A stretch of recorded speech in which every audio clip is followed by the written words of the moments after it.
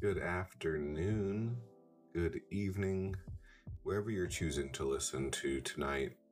I just want to thank you for taking the time to listen to my inaugural podcast for what is the wonderful weird things that is my head.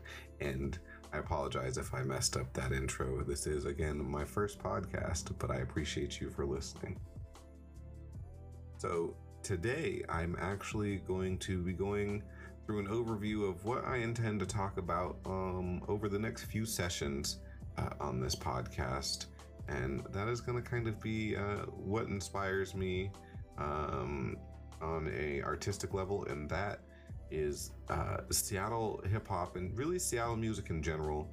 But my main focus for the majority of these episodes is actually going to be the focus of Seattle hip hop and how it's influenced me here in this first episode, as well as a couple of the people that I get the chance to interview later on in the series.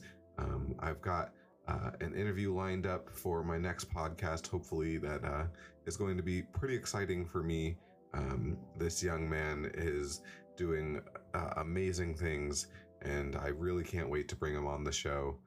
But I will talk about him next week. Today, we're actually going to talk about all of the things that I feel like have kind of been influenced in my life by the Seattle music scene, ranging all the way from Sir Mix-a-Lot and My Posse's on Broadway to Macklemore and going to the thrift shop. I really feel like I've always resonated with those songs, more so because they were from where I'm from, and about places that I was, always around as a kid, rather than the fact that they were great hits of their time. And I might be dating myself with My Posse's on Broadway being a hit of its time. But I mean, it truly is crazy to think about the amount of great music that has come from Seattle, even if you include guys like Pearl Jam and Nirvana. I'm not sure if Modest Mouse is on that list, and I may have to come back through and correct that. But either way, the music scene from Seattle is amazing in and of itself, and I feel like it's personally kind of really led me to wanting to find a career, or even just a hobby, like podcasting, where I can truly talk about what it is that I feel is important to me, because of how music has helped me grow. As someone who can say that they've had to, go through bouts of depression. Something about always having the Seattle music scene to fall back onto and really help me just kind of feel planted and grounded, makes it really reassuring to know that the future of Seattle music is in as great of hands as the history of Seattle music was.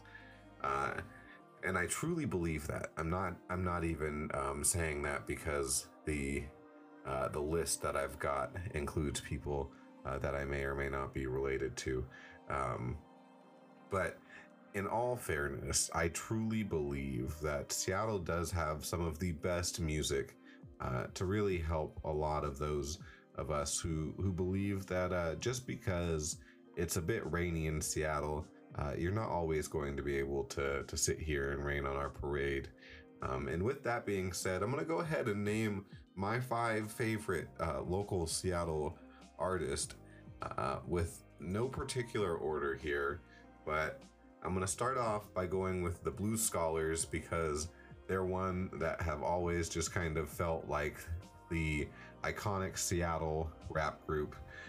Another one, a group of boys that I actually got to meet in high school and ran track against, Brothers from Another, who are really just a fun group of people, and they always produced a nice upbeat and fun lifestyle type of scene whenever they came out and performed.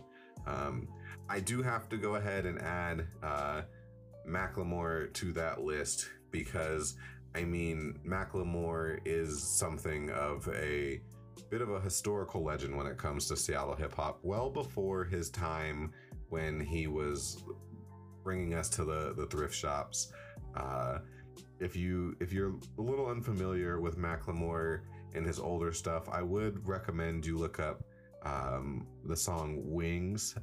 That's one of my favorite pre thrift shop, pre super famous, but barely pre super famous Macklemore albums there.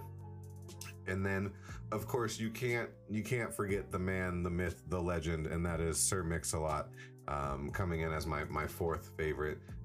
Again, in no particular order, just the fourth listed. Ranging from My Posse's on Broadway, again, all the way to Baby Got Back. He is definitely one of the many that have really helped pave the way for a lot of the Seattle hip hop artists that we see in the scene today. And then this last artist, who I may or may not be related to, but definitely have some biased opinion of, is going to be my youngest brother, NFK, who is, again, one of the rappers that I've got coming into interview, and I'm really excited to get down to the gist of what it is that makes him tick, and why he began rapping in the first place, as well as why he chose some of the collegiate paths that he chose, and where he's deciding to go with his personal life, and how that is almost the complete inverse of what his rap story is about. And so with that, I would like to just say, thank you for coming and listening to my inaugural episode. And I truly hope that from here on out, we can find out what it is that really makes the scene tick, and what it is that each of us really take away from being a member of the musical community that we listen to. So I am Kevin, and I appreciate you listening to the wonderful weird things that is my head. Please don't forget to subscribe and all of that other jazz. I wish you a good night, a good day, and farewell.